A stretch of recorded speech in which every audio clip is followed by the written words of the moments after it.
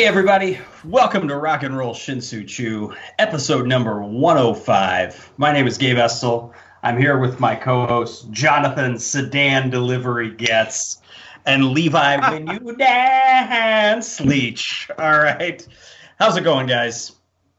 Oh, amazing with that introduction. Oh. Good. Right. I mean, you've teased one of my entries here, so good. I know, mine too. Well Yeah, fuck, I don't know. Do we have the same thing?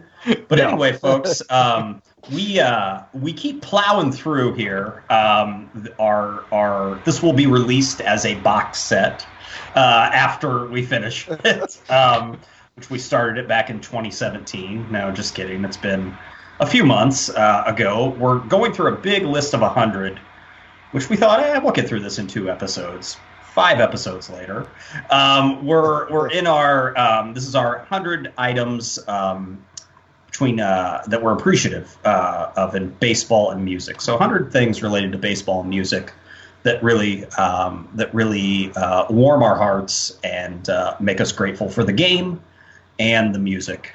So want to remind everybody before we get started, you can hear our most recent episode prior to this one, as well as all the others prior to that one, at rockchew.com. You can follow us on Twitter and the Instagram at rockinchew. Okay. And then also you can like us on Facebook and listen to us on any of your favorite podcast apps.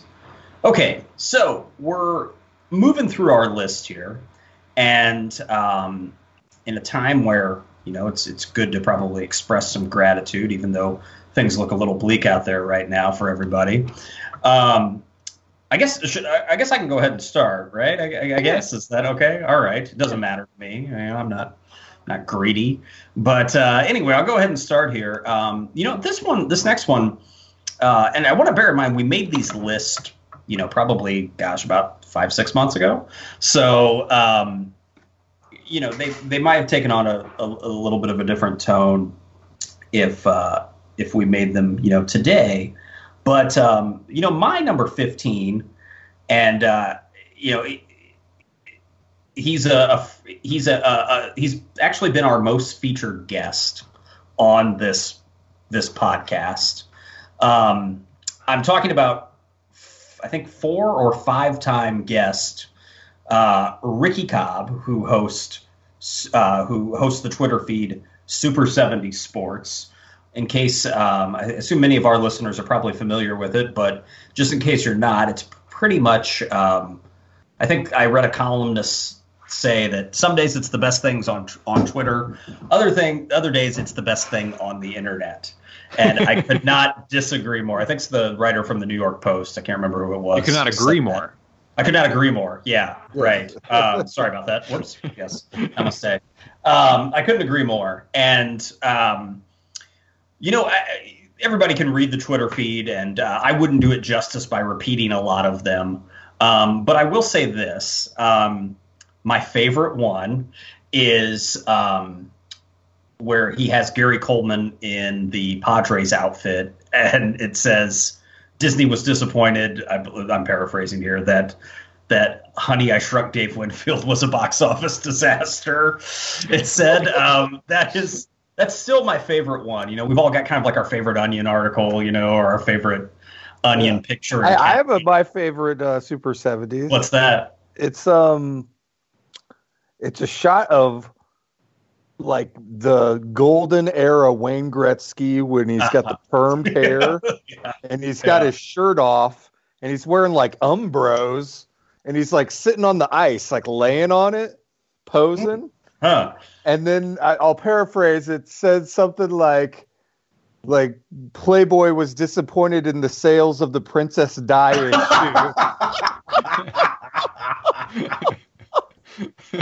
He does. He looks just like that era Princess Di. Absolutely. Yeah. No. That dude.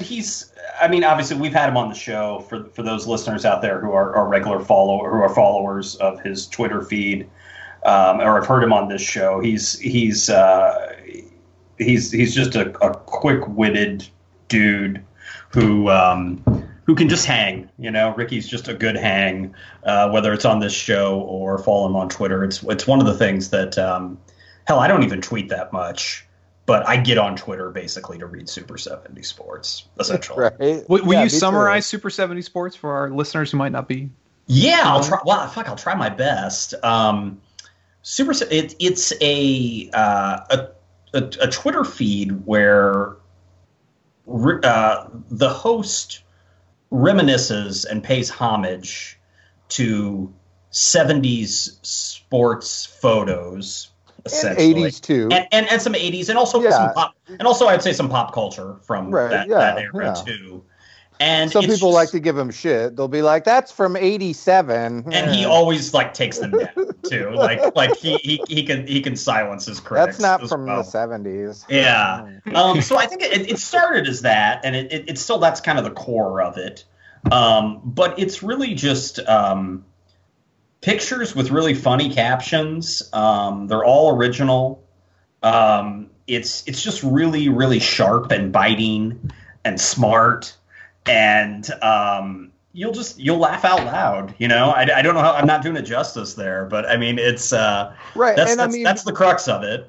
Considering how long he's been around, I mean, there's not a ton of repeats. There are some, but you know what I mean? Yeah. Every artist has their greatest hits. You know what I mean? There aren't a lot of repeats. He does, recycle a few of them, but there are some imitators out there, and they're not that funny. I don't know if you guys have seen, because they come up in my suggestions. No, I didn't know there are now. Wow. They'll be like cool 80s baseball or something, and I'll go to them, and they'll have more followers than they deserve, probably 30,000 or so. And there's a blatant ripoff. I mean, they don't necessarily plagiarize his post, but it is 100% derived from his feed. I mean, the inspiration for it. There's no doubt, and it's just not that fun. And they're not as funny or as clever as his. So he spawned some imitators, and they are far inferior. There you go. That's the sincerest form of flattery. There you go. Yeah. So, but no, go to super70sports.com too. He's got clothing now, from t-shirts from everything from old Hartford, old ABA shirts to Caddyshack shirts, just all the cool shit that most people who like baseball and rock and roll and pop culture a lot from that era, things you'll appreciate. So hats off. He is probably my favorite thing on the internet most days. Right on. Absolutely. That's a good one, man. Yeah, he's Ricky's hats off, buddy. He's a Twitter treasure. He is. Yeah, we'll have him on the show again soon, and he deserves all of his success and then some. Sure. Well, right on. Good one there. My next choice is going to be an album that I'm pretty sure I've talked about before on this podcast, at least probably twice. But it's an album that just has stuck with me ever. Basically it's an album that I've had different experiences with my entire life. So I grew up with this album. Like I said in the last episode, I watched a lot of MTV growing up with my sister, who was 10 years older than me. Mm-hmm. And so in 1985, Dire Straits came out with an album called Brothers in Arms. And it was literally all over MTV. The Money for Nothing video and then the Walk of Life video were just in constant rotation. So growing up as a kid, I developed a relationship with Dire Straits based off of that. And at first, it was almost I thought of them as a whimsical band almost, because Money for Nothing has some of the first video animation in it, computer animation. And then the Walk of Life video is filled with sports bloopers and sports highlights and stuff. So it's definitely a campy record for them. Right. Yeah. that was my introduction to the band. Yeah, I'd never heard Sultans of Swing or anything at that point. And so it's just crazy that as the older I've gotten, the more I've gotten into records and into audiophile, music, that album has followed me because it's considered one of the greatest sounding records like ever made. It was one of the SACDs that won a Grammy, which is like, SACDs, not a ton of them had done that ever. What do you mean by SACDs? Super audio CDs. Uh-huh. They were high definition CDs that basically are surround sound. Albums are mastered for that format. So it's not like a guy just comes in and takes something that was already recorded and then tries to like split it into multiple channels. It's like these albums are like remastered and basically almost re-recorded to an extent in that surround sound format. So I have Brothers in Arms. I have Dark Side of the Moon is a really good one. There's parts of Dark Side of the Moon where it's swirling around you in surround sound. You have to have a pretty decent surround sound system, you can't just have like a cheap system, but also, are you saying that the engineering of the SACD won the Grammy? I'm not sure. I believe so. Yeah, it won the Grammy for the SACD won the Grammy for, I'm pretty sure, best engineering. Okay, got it. And like in its original day when it was released in 1985, it was the first album to ever sell 1 million CDs. Mm-hmm. That's a good trivia question. Yeah.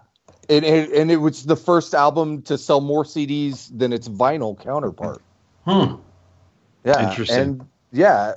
And so, but they were still. What's so crazy is an executive for Rykodisc, which was a label back in that era, was talking in an interview about how, when that album came out, it was so popular on CD that none of the other like recording companies could get their disc press due to like the worldwide demand of like the world manufacturing facilities. Like Dire Straits, they were bogarting the presses. Yeah, like Dire Straits was selling so many CDs that other record companies could not get their CDs pressed. Get the fuck in line is what Dire Straits was saying. Right?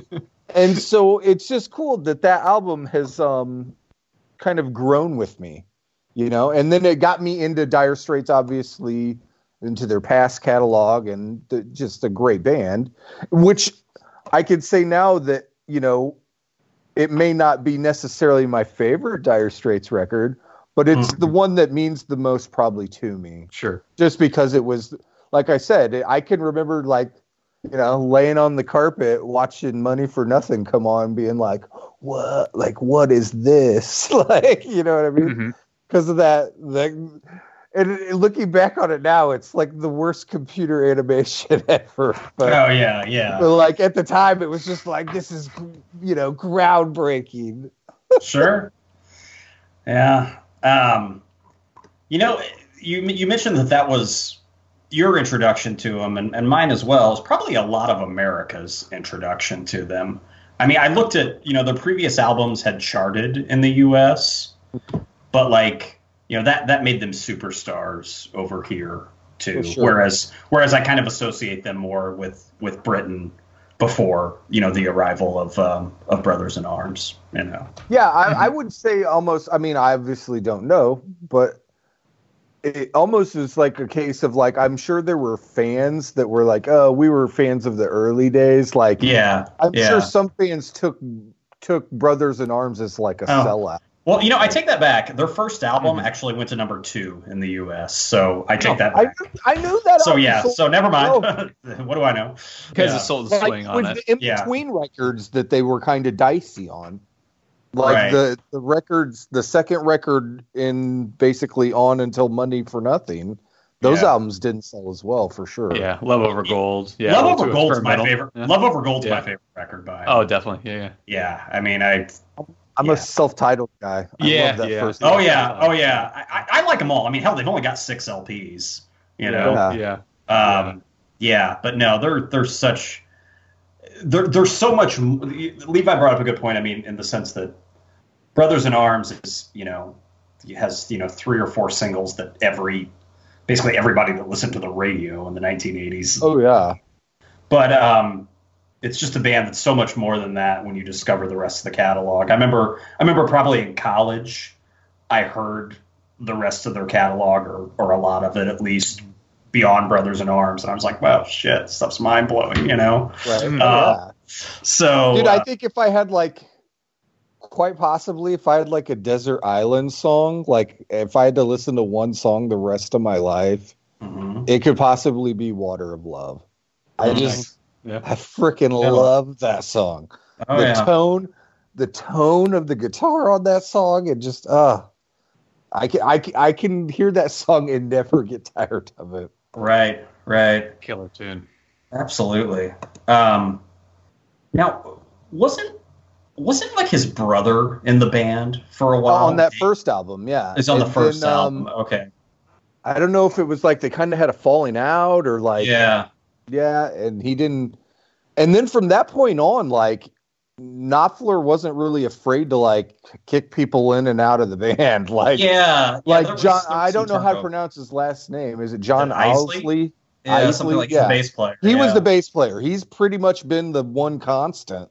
They've had different drummers, they've had different other guitarists, they've had different bass players, or not bass players, keyboardists. Yeah. I saw that they got back together in like 92 or so, something like that, 93. 92. Is that when they put out that record that had the single Callin' Elvis? I think so. I think that might have been the single off that record. And they put out a live record too. It's their second live record. Which do you guys have their live record, the first one, Alchemy? Alchemy? Yeah. Yeah, I don't have that one. My introduction to Dire Straits was a live Rock Palast show in college, and I think it was Rock Palast, and yeah, it's holy smokes, this is what guitars are supposed to sound like. Oh yeah, that guy has so much tone in his hands. Oh jeez. Yeah, he's a master. He's a master, dude. I kick myself for not seeing him solo. The couple opportunities that I've had, and who knows now with not only the future of Mark Knopfler playing live, but live music in general. I can tally Knopfler. I'm proud. Yeah. Oh, you did? You saw it? What? Oh man. Where at? Where did you see here that? at the Midland in Kansas City. No shit. I didn't know you went to that. Yep. Did you ever mention that to us? I don't know. Maybe. All right. But I'm like scorning a child here, How dare you see Knopfler and not tell us? Yeah. Yeah. It was killer. I bet. Really good seats and just awesome sound. Acoustic and electric, a little of both, or there may have been a bit of acoustic in there. Yeah. But yeah, I mean, it was a full band, of course. But yeah, billed as Mark Knopfler solo. Yeah. Yep. He came. It would probably been the same. This is about 3 years ago or so, or a little longer than that. I'm looking it up right now. I was automatically logged out of my Setlist FM account.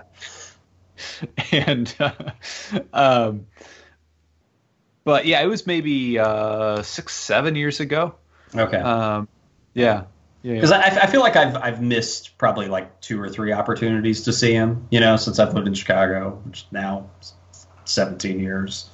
He doesn't like touring. He's totally over it. Yeah, and he has no desire to reunite Dire Straits either. To him, they're his songs. Yeah, Knopfler marches to his own drum, So yeah. But what's funny is I I'm more on his camp than I am the way that like Robbie Robertson did the band. Yeah, kind of like I don't know. You know what I mean? Like Robbie Robertson was like, "Oh, I'm never going to reunite the band or whatever. I'm never going to play with those guys again." But like, I don't know. and then the band in like the '80s was like kind of sad too. You know? Yeah. Like, Yeah. 2010, April of 2010. Mark Knopfler so wow, at the 10 Midland. years ago. Closed the set with Telegraph Road. Nice. Pretty sweet. So encore with Brothers in Arms, So Far Away, and Piper to the End. So Far Away has become one of my favorite songs as I've gotten older. Gorgeous tune. Yeah. That's my favorite single on Brothers in Arms, definitely. Right on. As I get older. Yeah, right. That's how many copies that album sold. 30 million. Jeez. He doesn't need to tour. Well, Knopfler can afford the townhouse in London and the farm in Sussex or something, right? Yeah. And even his later stuff sounds awesome. It does. It's that album. Yeah. All the Road Running is very good with Emmylou Harris. Yeah, that was good. I have the one with him and Chet Atkins. It's called like Over the Top. It's pretty good. He had an album that came out just probably within the last 6 years or 5 or 6 years. Oh, Tracker is really good. Yeah. 2015, yeah. It's really good. And he did a soundtrack to a movie called Metroland. It's like just kind of a little British movie. It's got Christian Bale in it, and before he really became like huge, like, and then I think somebody else's British actress is in it. And he did the soundtrack to it. It's a really, really good soundtrack. I saw the movie like kind of just on a whim, in college. And I was like, oh, wait, Mark Knopfler did all the tunes for that. Yeah. So check that one out. Yeah, Dire Straits is a good candidate for a band to listen. You can listen to their catalog from beginning to end in one day. So they might have to do that this week. Yeah. I know. Cool. Right on. Yeah. Okay, so I'm gonna. Speaking of Setlist FM, which I just referenced, that is my 15th most favorite thing in baseball and rock and roll. So, a couple of weeks ago, in the midst of the coronavirus outbreak in the United States, I received an email alert that didn't overwhelm me with dread. And rather than a COVID-related update, this was from Setlist FM, a website devoted to archiving live music events, dates, locations, and set lists. I received the alert because a site user had updated the set list for a Ben Harper concert I attended in St. Louis in 1998. This, make no mistake, was a welcome distraction from current events. So, for those who aren't familiar, the Setlist FM concert database it's by no means comprehensive, but it grows every day, adding like brand new set lists or revising old concert details. Yeah, it's a wiki. Yeah, exactly. And database entries can be added or modified by users and administrators, just like Wikipedia. And users can create accounts that allow them to keep a record of shows they've attended and see a modest set of stats that result. So in my opinion, it's as close as we can come to like a sports page for live music, which is, it's an extension of when I was in college, I check out jambands.com on a daily basis to see the latest sets for like Government Mule or Widespread Panic. And admittedly, that daily check kind of replaced the perusing of baseball box scores in the newspaper when I was in college, because I didn't have a newspaper. And jambands.com actually called them box scores too. They did, yes, to their credit. That was a nice little touch on their part. Mm-hmm. But Setlist FM, of course, is more than just jam bands. They'll report sets for any band, pretty much who has a fan devoted to reporting them. And the day or the week after you attend a concert, you log in, you click, the I was there button to add the show to your concert history, and then you can visit your user charts page and review which bands you've seen the most and maybe which songs you just heard live for the first time. And the sat sorting is a little simplistic in my opinion, but I won't gripe about a free website. But it's equally fun in times like these without live music. The website you can just fall down a rabbit hole of set lists for artists of concerts you didn't attend. So whether you want to see how many songs like Paul McCartney played on the 1993 World Tour, just 44, or how many times Gomez has played Kansas City, 5, or what Megadeth most often opened and closed with on its 1993 Countdown to Extinction tour, Holy War's The Punishment Due and Anarchy in the UK, respectively. Site, this setlistfm.com should be considered your go-to for such rabbit holes. I was thinking Hangar 18's a little more towards the end of the show usually, but with the Megadeth, yeah. Well, also too, like you can, you can sort by city, as well. So it was always kind of fun. Like they don't have the set list you'll see a lot of shows in there too that don't have the set list, particularly like older shows from the 60s, 70s, 80s. So it was cool, you can see who played Springfield, or at least a good idea of many of the bands that played Springfield, or places, in smaller markets. It's always fun to see those. I love it. I've over the years tried to input my concert history as best as I can recollect, at least.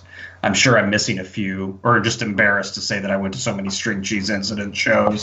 So I've purposefully excluded a few of them. But yeah. I remember that Baker's Dozen run you hit, man. 13 shows in a row. Right. Yeah. Gargantuan hemp necklace on. Yeah. Anyway. The fatter the hemp, the headier you were, my man. Yeah. I feel bad. Like I'd probably be really embarrassed. I've really beaten up String Cheese over the years on this podcast, and sorry, Michael Kang, if you're listening, it's nothing personal. All right. But anyway, so it is a great site, man. Levi, have you ever entered any of yours? I've never entered any of mine, but now that I have some free time, I might. Sit down, man. I have a bunch of my tickets. There you go. I can just pull up my tickets, and I could go straight off of that. Yeah, and then obviously I could pull up the Bonnaroos and remember the ones remember the shows I actually saw. I've done that too. Because they have festivals in there, and they'll separate the bands. Because that Ben Harbor show you went to, Getz, was a Horde festival. Right? It was Horde, yep. So they'll separate out many of the bands, even if it's a festival gig. I tried to recall, who I saw at Bonnaroo or Riot Fest, etc. So, it's just a great tool, man. It's a lot of fun. There is because you had mentioned, sort of like a sports page for concerts. I don't think it's gained a lot of momentum, but I'm just looking at my phone here because I bookmarked it. One time, and it's called Sports Passport. You guys ever heard about this? No. Mm-mm. I don't think it really ever took off. It's a wiki, but you can enter. You can keep track of the sporting events you've attended, and it will tell you the score. It usually has the box score, some stats. Like I said, I don't think it really ever got off the ground all that much. So I don't necessarily know if it's that widely used. It's an interesting concept.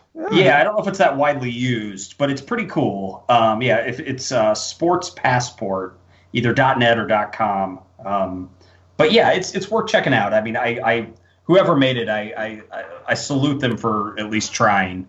I don't think it's gained quite the same traction that something like Setlist.fm has, but it's a similar concept. Yeah.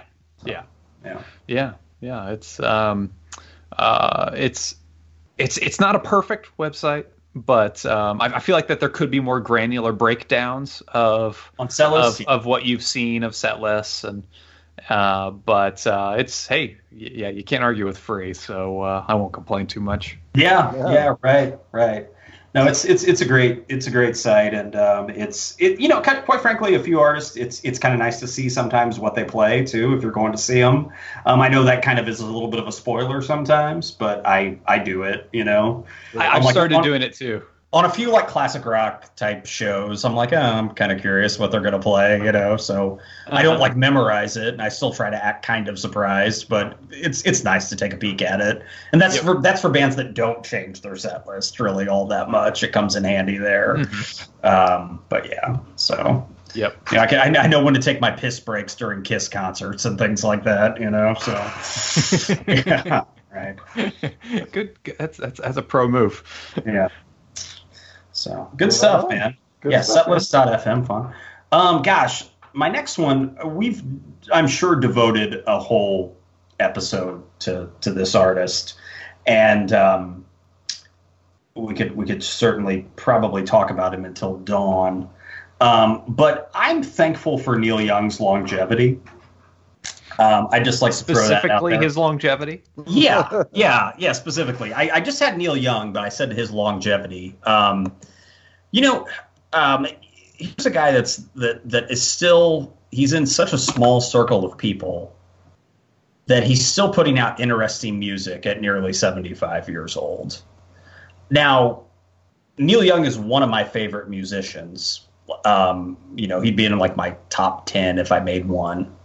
But there are other artists that have catalogs that maybe I value more than his. But nobody can match the quality of his work spread out over now, like 5 decades or some shit, right? Maybe more, 6 decades, 7 decades. Yeah. So there's nobody else that can, I mean, the only people I would include in that very short list would be Bruce Springsteen, who's a little bit younger than Neil, and rest in peace, Tom Petty. I can't think of any other people. Occasional like not rock, but like Willie. I would put Willie Nelson in there. He's remained relevant. Yeah. And when you say relevant, it's not like Neil albums like shoot to the top of the charts. No, yeah, same like with that. Willie. But they make interesting music still. Exactly. And it still seems like sort of quote unquote an event when they release a record. And it's and like Neil, even if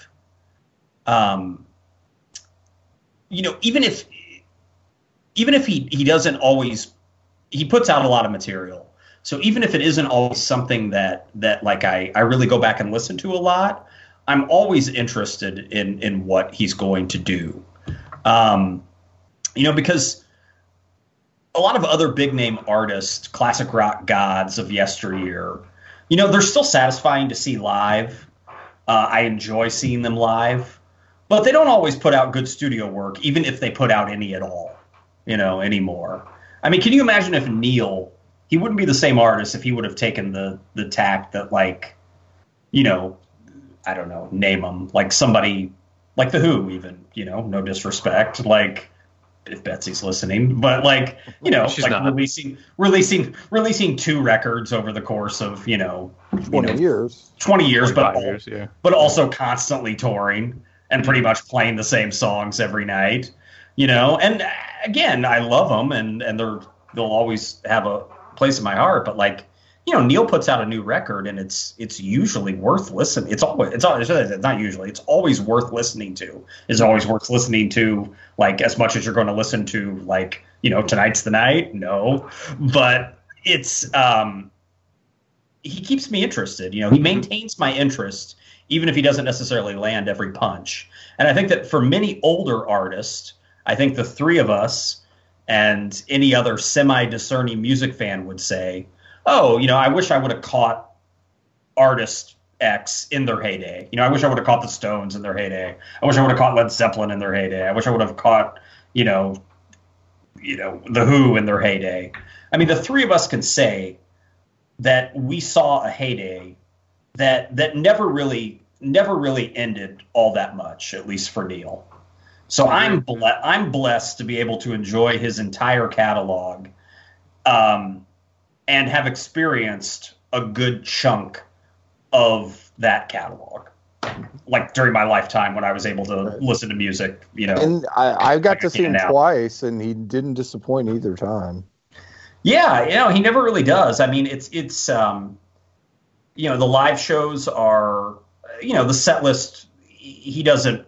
he doesn't change it up with Grateful Dead like variety, or even Pearl Jam like variety for that matter. But it's enough to the one show was his concerts aren't redundant. Go ahead though. I'm sorry. One of the times was when they had reunited with Crosby, Stills and Nash and Young. Right. Yeah. And it was at St. Louis at the Savas Center, the Keel Center, whatever they call it now. Yeah. And so, like, I truly feel like if Neil Young hadn't been there, the concert wouldn't have been nearly as good. I saw one of those tours, I think like 2002, and I completely agree. Yeah, it was. I think it wasn't the first time they got back together, but maybe the second time, a couple of years later.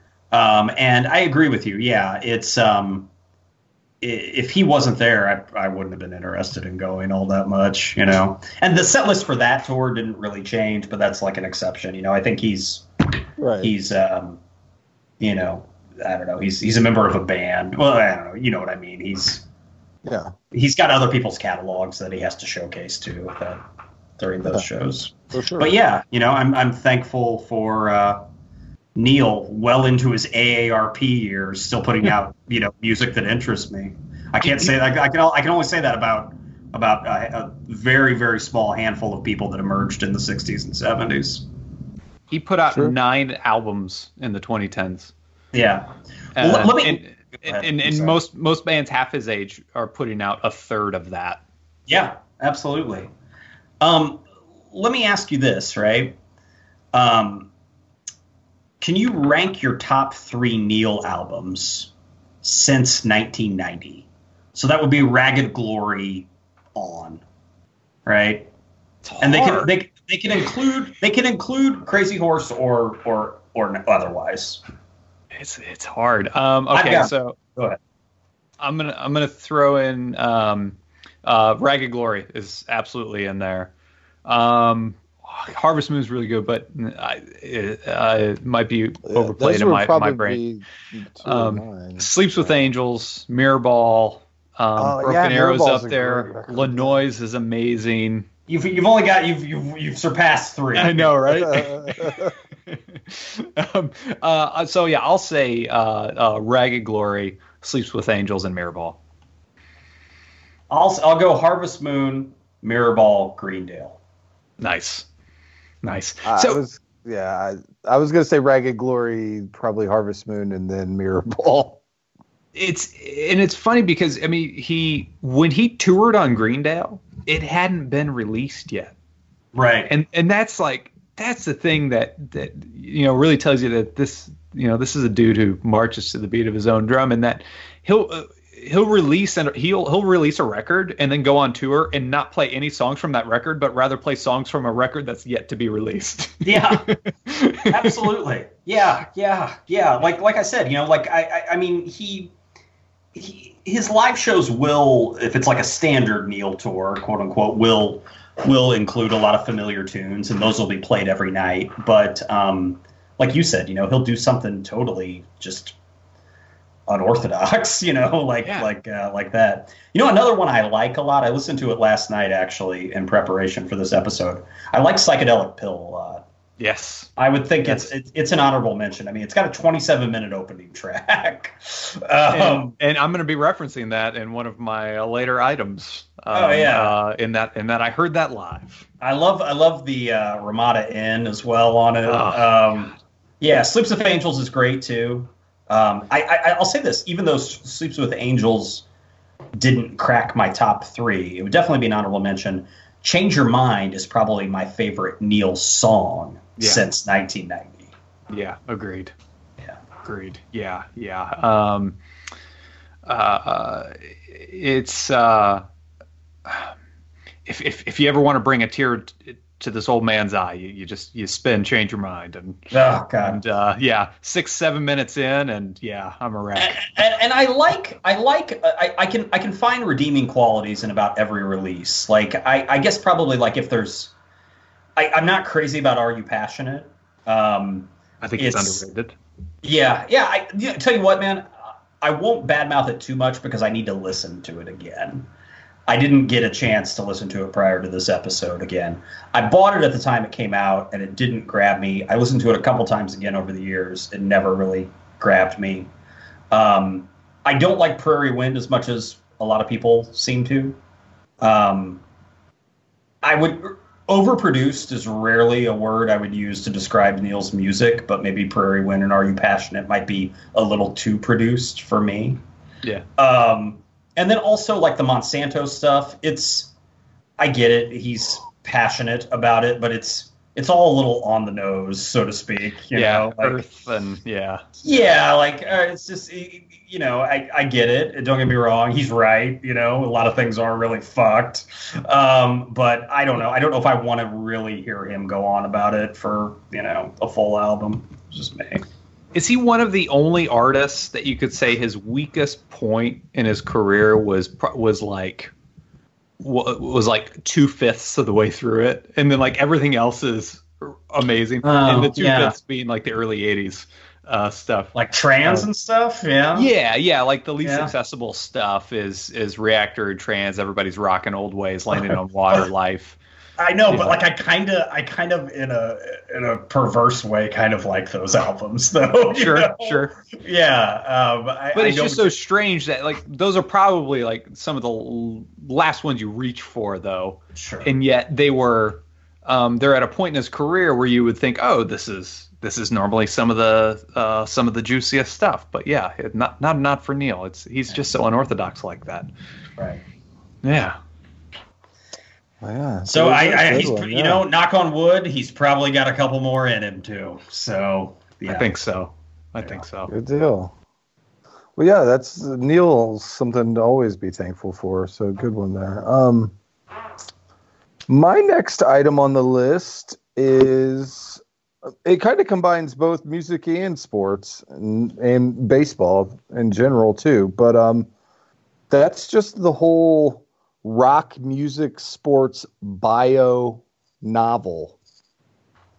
I'm super thankful for him, and now in the time of quarantine, I guess everyone has less of time to maybe read if they want to. But more time to read. You mean throughout the years, I've had the pleasure of reading lots of different. I've always been into music biographies and sports biographies, so I've had the pleasure of reading a bunch, and so. Probably my favorite baseball one is the classic from 1970, Ball 4, written by Jim Bouton, the Yankees pitcher, which at the time it was considered like super risque, and like the commissioner of baseball tried to have it banned, and like they were like, we can't let people know that baseball players are like this, like. Because I guess up until that point, people had this illusion that like baseball players were like still like, you know, the all-American choir boys, and he's like talking about them popping speed pills and like playing hungover and drunk and having sex on the road. Right. Mickey Mantle on the roof with a telescope peeping in windows. Shit. Right. Yeah, and so That was one of my first introductions into it. It lifted the veil, so to speak. Yeah, go ahead. My dad had that book. So, like, I bet I read that book, like, when I was, like, 11 years old or something. Because it was on the shelf and, you know, in the other room. And some of the music ones I've read, one was Let It Blurt, which is about Lester Bangs, the rock critic. It's an excellent biography. And then two of the more interesting ones that I've read, and what kind of made it even more interesting was that it's like you get both points of view. Is I've read Robbie Robertson's book and Levon Helm's book. And so you kind of get to see both sides of that whole story. And it's just amazing the relationship that band had and the way it all went down at the end and everything. But do you guys have any favorite like sports or music books that you've read throughout the years? Yeah, one of my favorite music books growing up was Midnight Riders. I think it was called Midnight Riders, the story of the Allman Brothers Band. I have that right over on the shelf. I have your copy. From like the mid-90s. Yeah, I literally have a copy of it 10 feet from me. That the way I've got it that's around here written, somewhere. I mean, I don't know if it's good prose. I read it when I was like 16 or whatever, but it just the stories it told have really stuck with me, and so I appreciate that an author does that and helps kind of build the legend of a band and endears them to me even more so. You know, Kiss put out 4 solo albums, and also every member has put out an autobiography, right? Wow. So I would rate the Kiss autobiographies here as Peter, and none of them are really that spectacular. No, Kiss's autobiographies. But well, I mean, like I think a lot of people were disappointed in Aces because they thought it was going to be cool, full of like a lot of like, you know, because he's crazy and, you know, he was like the fun guy in the band. But his autobiography was kind of weak. So I'd go Chris, Paul, Ace, and then Gene, just because Gene is just, you know, him being Gene Simmons essentially. So those, I've got a long list of rock autobiographies that I need to check off. Like I bought Greg Allman's and I haven't read it yet a long time ago. I bought Clapton's. I haven't read it. I haven't read Keith Richards. I'm kind of embarrassed to say. So I've got a bunch of them and I need to read them. So I'm not the best at answering this question, really. So in baseball, well, I did read a good baseball. It's not nonfiction, but I read a good baseball novel last month or a month before. I read Cactus League by Emily, I think Nevins. I don't have her name in front of me. She's the editor of the Paris Review, I think.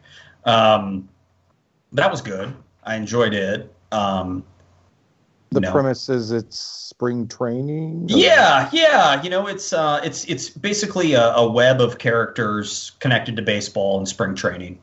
One superstar player, like an old veteran hitting coach, an owner, a kind of a buxom kind of hanger-on, you know, who's kind of down on her luck and looking for, you know, one last fling with a baseball player, you know.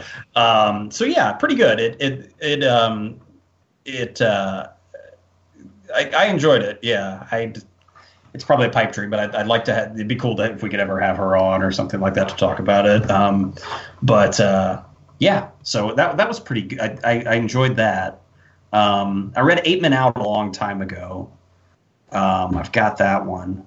Did you guys read a lot of Matt Christopher when you were a kid? Catcher with the Glass Arm, man. Yeah, I read some Matt Christopher. So for people who don't know, Matt Christopher was an author who wrote these little league fiction stories for like 3rd, 4th, 5th graders. And I think I read all of them. I got to pull up a cover of what it is. They would include like box scores, and you would go through entire seasons, I think, and you would kind of like root for certain players, and you would look at the stats in the back, if I recall correctly, and man, yeah, for like a middle school or elementary school kid just wanted to eat up some baseball, Matt Christopher fed it to you. I remember The Catcher with the Glass Arm. That's the only title I remember, you know. Yeah. That's awesome. Levi, you got to catch up, man. Well, I have some new reading for my quarantine now. Yeah. Get the Matt Christopher collection delivered. If we could get Matt Christopher on. He's still alive. Yeah, right, huh? So Glass Arm, how'd you do it, you son of a bitch? No, Matt Christopher died in 1997. Ah, damn. Yeah. But and Levi, I mean, you've got me wanting to read. You know, like I bought the like I said, I own a lot of these, and I haven't even gotten to them. Or Steph owns them. Like one of the better rock autobiographies allegedly of the last few years is the Patti Smith one. You know, and I haven't. Everybody raves about it. You know, and I haven't gotten to that one yet either. Just Kids, I think it's called. Yeah. So I got a long list, man. I need to get through these. Did you know The Catcher with the Glass Arm is 1964? Well, I saw when I pulled it up, I saw there was a bunch of incarnations of the cover. So I was like, oh, wow, that book's been around a while. Yeah. Yeah. Gabe, did you read the Jeff Tweedy bio? I haven't, man. No. Oh yeah. You'll Levi, you read that too, didn't you? Yeah, that's a good one. Yeah. You guys liked it? Yeah. I would Yeah. imagine he's probably a good writer too, is my guess. Or it flows. Whoever. It Yeah. Because I mean, even some. Not everybody can pull that off. Even if you write a good song, doesn't mean you're necessarily going to write good prose. So yeah, I'd imagine he's one of the few people that can do that well. And it helps too that he's a guy who frequently speaks on stage, so his voice and his adaptations very well. Right. And so I bet that goes a long way to making a biography, or an autobiography, I should say, more enjoyable. Is just kind of knowing how the artist phrases things. So, but yeah, you can totally hear him. He's your inner dialogue when you read it. Sweet. Yeah. Well, yeah. Nice. All right. So, we're here at the 10-minute warning already. All right. I think we'll crack the top 40s now. So we're in the Casey Kasem territory. Yeah. So my next favorite thing about baseball and rock and roll is the Effectively Wild podcast. So the Effectively Wild is a podcast that, quote, covers a mix of timely baseball topics from the serious to the absurd a few times per week. So it Effectively Wild will take a sharp analytical angle at nearly every topic in baseball. And that's kind of why I love it. And I'm not necessarily a deep analytics expert, but I can keep up just enough, and that's all you need to be able to enjoy each and every episode. So it's both light and dense at the same time. The mainstay host is Ben Lindbergh, and when I started listening, he had a co-host who was hired away by the Tampa Bay Rays about a year and a half ago, I think. So they brought in an old co-host, Sam Miller, with whom, in an experiment we'd all enjoy, Ben and Sam ran a Pacific Coast League team for a season, and they wrote a book about that. Another co-host that they mix in is Meg Rowley, and everybody's like really friendly and insightful, and they don't pretend to have all the answers necessarily. And frequently, if a question comes up, it'll be completely tackled in a later episode with figures backing it up. And so there's a lot of and aha moments at the same time. And I'll admit that I don't necessarily retain everything that's discussed, but in the moment, like when you're, it's completely engrossing and just like a great brain exercise while doing the dishes. And a few times per week, about an hour each episode, and you never know what the focus is going to be on, and it might be the value of often it's about Mike Trout or Shohei Ohtani because they are enamored with those ball players, but then it can equally be about a player from the early 20th century that flew under the radar that was remarkable for completely other reasons, and again with all of the stats to back it up. So the Effectively Wild podcast. I have listened a couple times. It's not a regular listen for me, but I see the appeal. I definitely they've set a good tone, and they don't have like this know-it-all vibe to them, but it is they've got a good take on things. New to me. I'll have to check them out. Yeah, I've only listened to a couple of them, but it's Jonathan. I'm always quoting them. Yeah. Yes. In our text. Yes. Right. I probably claim a lot of the knowledge that I just lifted off of. Right. Just without attribution. Yeah. Cool. But and I highly recommend you check them out, especially now in this time without much baseball discussion, because they're produced by Fangraphs, which is a great analytics website, which is looking for support in a time that is supposed to be their busy season, of course, with the beginning of baseball, and so they're looking for support for their writers and and content producers. Yeah. Cool. You do. All right. Oh, is it back to me now? Or we're at about 55 minutes. Okay, yeah. Let's do one each then. Then we'll wrap it up here. I don't think this one will take long for me. But one of the things I was looking forward to in the 2020 baseball season I was looking forward to the Padres returning to their golden brown uniforms. We did a whole show, I think, on uniforms one time. I'll have to probably dig it out and post a link to it or something. But and I think we probably sung the praises of the Padres brown and gold uniforms because they are pretty gorgeous. But yeah, I'm glad. I don't know if you guys got to see the kind of the update that they did of it for this year. Mm-hmm. It looks good. It's obviously they're not going to go totally throwback like I want, but they did a good job of kind of merging the previous uniform they have with the old and infusing the old color scheme into it, basically. So yeah, I was excited about that. Looking forward to seeing some brown on the field again. I don't think brown's a color that's in enough professional sports teams motifs. So yeah, pretty rare. So, yeah, Cleveland Browns, 80s, 70s, and 80s Padres. That's about it. Yeah, maybe the Canucks at one point had a really bad. Yeah.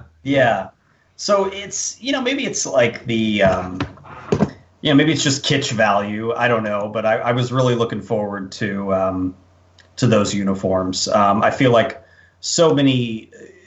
People are starting to, if you go to a baseball game now, you see a lot of the throwback shirts. It's popular.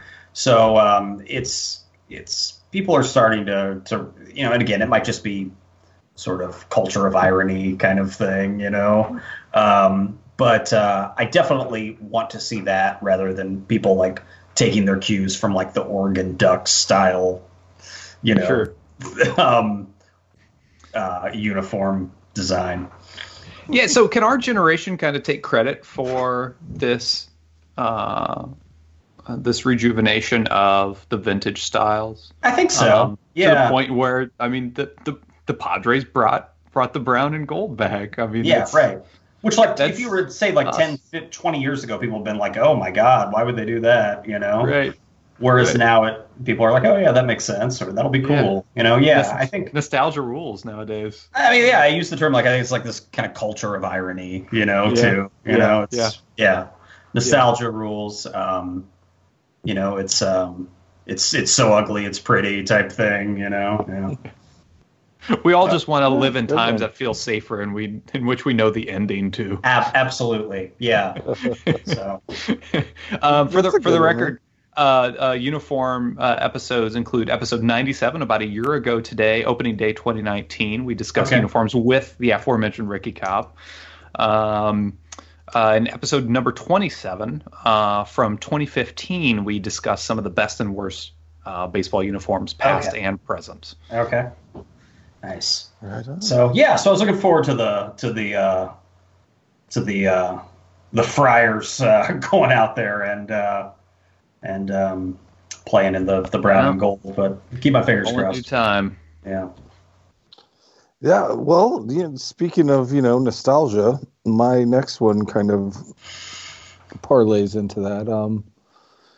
I never made it over to Japan to the multi-story tower records where you ride the escalator up through all the floors, but I did get to ride an escalator to a music store once or twice in my life, and that was at White Oaks Mall. Yeah.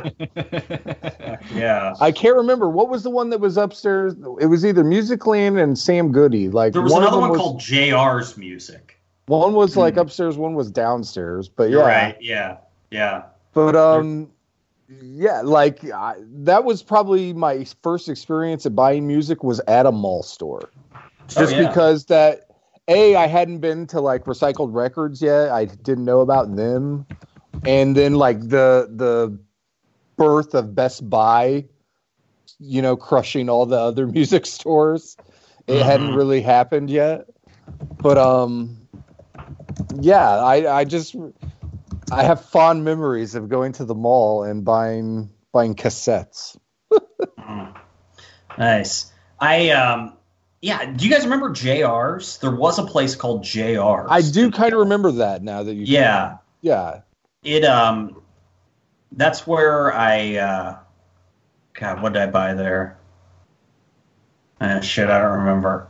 I don't remember JR's. Yeah, it was upstairs, I believe. Yeah, I do remember it. And then I want to say maybe JR's may have turned into Sam Goody. Okay. Maybe. Because you said there was Sam Goody and then what was there was a Sam Goody and then there was a Musicland. Musicland, right? I remember Musicland. Yeah. So the CDs I remember were in the center, and then the tapes were up against the walls. Is that right? I think so, and and then VHS was like really popular then too. So usually those stores had a VHS selection as well. Sure. Then Suncoast moved in. And right, Suncoast was great, man. Yeah. Well, dude, you know what I didn't realize until at the time, once, and so later I had the opportunity and the pleasure to work at Recycled Records. So I kind of got a little bit of insight into the independent music store business. And Best Buy was literally like selling new releases at like a loss pretty much every week. Mm-hmm. Just to get people in the store to buy other stuff. Mm-hmm. Right. And so, like, by them doing that, it literally crushed all of the other independent music stores, basically. Yep. Yeah, it's just some crazy. nefarious shit. I'm looking it up here. There is one Suncoast remaining in Texas, at least as of November 2019. Wow. Yeah, good for them. Yeah. Is there still a Kenny Rogers Roasters out there, man? I'm kind of. I'm guessing maybe like they just like maybe the parent company like didn't pick up the name or something like that, Because I'm like, how could they keep one of them open, Like why would they do that? But that's awesome. Yeah. So Musicland and Sam Goody. Wow. Yeah, I miss one of my favorite. Speaking of music stores in a mall. I know you follow them too, Levi. It's usually got a couple girls on there. Spin Me Around Records in New Jersey. Oh, yeah, they're in a mall. Yeah, they're a fun. It's in New Jersey, but yeah, they're a fun New Jersey or Pennsylvania. They're a fun Instagram feed, and they're in the mall. And I read like a little interview with the owner, and she, for a lot of the same nostalgia that we have, she's like, I went to the mall to buy music, so I want to keep that going. So yeah, seem like they're doing some good stuff. Levi, for the record, then, is your item the idea of going to the mall to buy music? Well, yeah, that basically the idea of going to the mall to consume music, yeah. Because I used to not always have money to buy the music. That was the thing. You could go to these stores, and I can't remember. They would have the little displays on the wall, and you could take off. Which now seems really grody, but like people would share headphones. You would pull some headphones down and like push a button or two and like listen to samples of music. Sometimes that was how you got introduced to new music. And because when you were a kid too, like every time you went to the mall, you didn't always get something. You know what I mean? So it was kind of. It was nice just to look. You're like, oh, next time is when I'll get it, Yeah. You're like, thumbing through the CDs. Just mow a couple more yards, right. Yeah. Or like I said, to just be able to like see the new releases and then like be able to listen to clips of some of them. Mm-hmm. Yeah. Mm-hmm. Absolutely. It was a. Do you have any memories? Do you remember like your first music purchase, Jonathan? Those were definitely my first CD purchases. And okay. Was at Musicland, and it was it was likely something like Soundgarden's Bad Motorfinger. I remember thinking about buying, in Mother Love Bone as well. I remember thinking about buying Green River because I knew that was an ancestor of Pearl Jam, and I hid it like in another section. And to this day, I still have never bought that album. Still waiting for you there. Yeah, it's still waiting for me. Yeah. I mean, the first CD I bought was 10. And I can't remember if I got that at Best Buy or at the mall. I want to say probably it was Musicland probably would have still been around. I'm 91. 90, mm-hmm. I think I got it maybe in 92, not 91. Yeah, me too. So that, and then the first cassette I bought, which definitely would have been at JR's or Musicland, was David Lee Roth, Eat 'Em and Smile. That was the first cassette I bought on my own. And then Billy Idol's Rebel Yell, like that was kind of my purchase, but like my dad had the turntable, but like he kind of bought the album for me. Like we went to the store and he let me pick out the record. You know what I mean? Cool. So Nice. So yeah, so that would have been like 84 or so. So I remember that. We purchased that at the mall. It would have been probably at Musicland or JR's. Yeah. Yeah, that means I likely purchased Bryan Adams' "Waking Up the Neighbors" cassette at Sam Goody, probably around circa 1990, 91. Yeah. There was I can remember buying music at Venture back in the day. Do you remember Venture? Mm-hmm. Yeah. It was kind of like an upscale. It was like in between a Kmart and a Target or something. Yeah. I remember Venture. It used to be. It was over like by where. Sorry, everybody's like, what are they talking about? Like, it was in Springfield on what was it? MacArthur. No, it was. It Fox was. Movie Theater. Yeah, it was right down by the Fox movie theater. Yeah. Right. Yeah. Good stuff. Yeah. Last time I was there, I saw Copland, I think. Yeah. Levi, we saw Copland together. Yeah. We did at the Fox. Yeah. Good movie. Yeah. All right, that's a tangent. All right, anything more about visiting the mall to purchase your first music? No. All right. Well, then I'm going to close up here with one of my early favorite. Well, I shouldn't say early, but one of my peak baseball moments in fandom. I raised myself a Boston Red Sox fan from the age of 10, and then finally at the age of 24 in the year 2004, it all came to fruition. And this was the year in which the Red Sox were down to the Yankees 3-0 in the AL Championship Series. This is the year after they lost to the Yankees in 7 games in the ALCS to Aaron fucking Boone, hitting a series-clinching home run, I believe against Tim Wakefield. So flash forward 1 year later, the Red Sox fall to the Yankees 3-0, the first 3 games, but claw their way back to a Game 7 at Yankee Stadium. And you can feel it that this is the year that they're going to be the first team to ever not just to finally overcome the Yankees, but to come back from a 3-0 deficit. Yeah. And in Game 7, it starts off right. They take a lead, and Johnny Damon comes up to the plate with the bases loaded, and the top of the second inning with a 2-1 lead.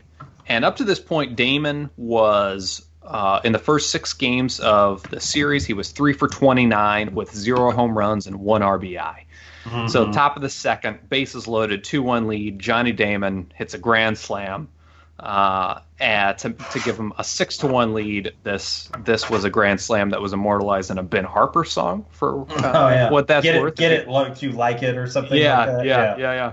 Off of a solid Ben Harper record. And Johnny Damon then comes up again in the top of the 4th with a man on, hits another home run to take an 8-1 lead, to give the Red Sox an 8-1 lead. Johnny Damon goes 3 for 6 with 2 home runs and 6 RBI in that Game 7, and the Red Sox clinch the AL pennant, go on to sweep the Cardinals in the World Series, and the curse is broken. So the moment in particular I'm talking about is the Johnny Damon grand slam to give them the 6-1 lead, because it took all the pressure off. The Yankees just knew that it wasn't going to happen, that the Red Sox had come back and